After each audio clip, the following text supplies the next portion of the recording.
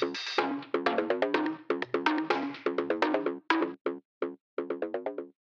and welcome to another episode of Is It Rotten, the show where I watch movies starting at the beginning of 2018 and continue to infinity and beyond, reviewing them compared to their Rotten Tomatoes aggregate.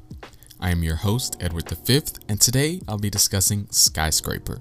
Before I get started, I just want to let you guys know the podcast can be found on Apple Podcasts, Stitcher, Spotify, Google Play, and a bunch more places, so just search Is It Rotten wherever you listen to your podcasts. You can also follow me on Instagram and Twitter at IsItRottencast. Skyscraper has a runtime of 1 hour and 42 minutes and is rated PG-13. There is one F-bomb in this movie, but it was dumb. It was wasted. Anyway, it didn't need it, basically. It was directed by Rawson Marshall Thurber. It stars Dwayne Johnson, Neve Campbell, Chin Han, Roland Moller, I don't know, Noah Taylor, Byron Mann, Pablo Schreiber, and Hannah Quinlivan. I don't know. The plot summary is, I do that every time.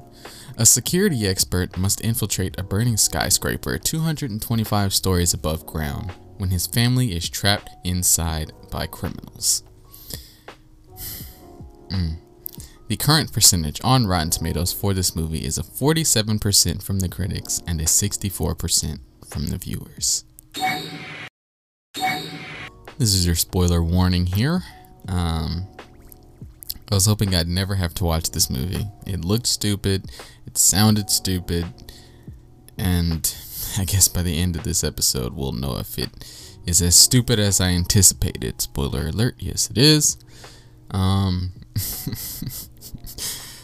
probably gonna just blow through this here, man, cause oof. So the dialogue sucks. I try to watch these movies and see if various audiences will enjoy the movie and pick out what they might enjoy. But sometimes it's hard to do that when my own taste barges in and it's just like, oh my god, this is dumb. Anyway, it always bugs me when movies use iPhone sounds for phones, because they do it like whether it's an Android or an iPhone or whatever, and even if it's an iPhone, they use the wrong sounds for the correlating action. Like they always use the old school lock sound for when they unlock a phone, and then it's times like this is a stupid detail. It's not just this movie, other things do this too. It's like they'll use the lock sound for the unlocking of the phone, and then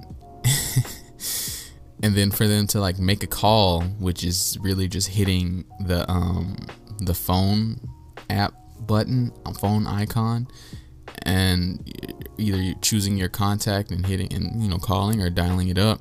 It's like in this movie, in this scene that I'm talking about in particular, he unlocked the phone with the lock sound, hit one button, which is the sound of of you typing on the keyboard, and then he was calling somebody. I don't know, like, unless he already had that person, like, I'm nitpicking at this point, by the way. If he already had that person pulled up, maybe he could have called it in 2 clicks, but I like, I'm about to pull up my phone right now and see, like, okay, I unlocked the phone, which obviously it doesn't even make a noise to unlock anymore on the current thing, but like that, the lock, okay, obviously the lock noise is not the same, but like the lock noise is different now, and then it doesn't make a noise when you unlock it at all anymore, so I don't, whatever. But even if I did that, I guess it could do 2 clicks, because okay, yeah, okay, alright, I'll let it slide, but still it didn't make a noise when I tapped it. It only made the noise when it started ringing. Anyway, I'm nitpicking. Moving on. Sometimes you can tell that the actors know that they aren't in a good movie. This is one of those movies. I'll give this movie this. It turns the stakes way up fairly quickly and keeps them pretty way up for most of the movie. That doesn't make the movie any less stupid, however. It's just the stakes are really high, and there's like once you come to accept that this movie is just foolish and the dialogue is trash and the actions that these people make no sense at all, it's easier to like laugh at the ridiculousness of it all. and get this. If duct tape can't fix it, then you ain't using enough duct tape. That is a line in this movie. Just let that sink in for a moment. Then he comes back with another duct tape line later. I didn't note that one down, but he comes back with another duct tape line in the movie. Like, he uses duct tape for everything. Like when he's scaling on the side of buildings and just wrapping duct tape around his hands and feet, just like, Anyway, what the bad guy in this movie is trying to acquire, there are many much better ways to get it than setting the building on fire. Like, they explain why he chose to set the building on fire in the movie. Still dumb. So, by the end of the movie, everyone lives happily ever after. I never have to watch this garbage movie ever again. Thank you, Jesus. This just... Whew. Alright, finally done with this movie. It's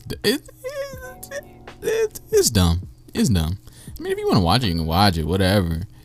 Just know it's not good at all. Anyway, what am I into right now? Right now, I'm slowly making my way through the MCU from the beginning. I watched Iron Man already, and all the feelings of watching that movie again, like, it made me want to experience the MCU for the first time all over again. Like, just watching that movie and thinking about the feelings I had the first time I saw that movie is just like, oh man, it's so great. Like, it makes me want to be in that place where it's just like, oh, this is my first time. Oh my God, they're doing Iron Man. It looks so good. You know, so great. Now that we're moving on to a whole new team of people and everything, it's just, can never get that again. Like, because even though we're moving into a new group of people, it's like we'll never get that first feeling of when they first dropped Iron Man way back in the day. Like,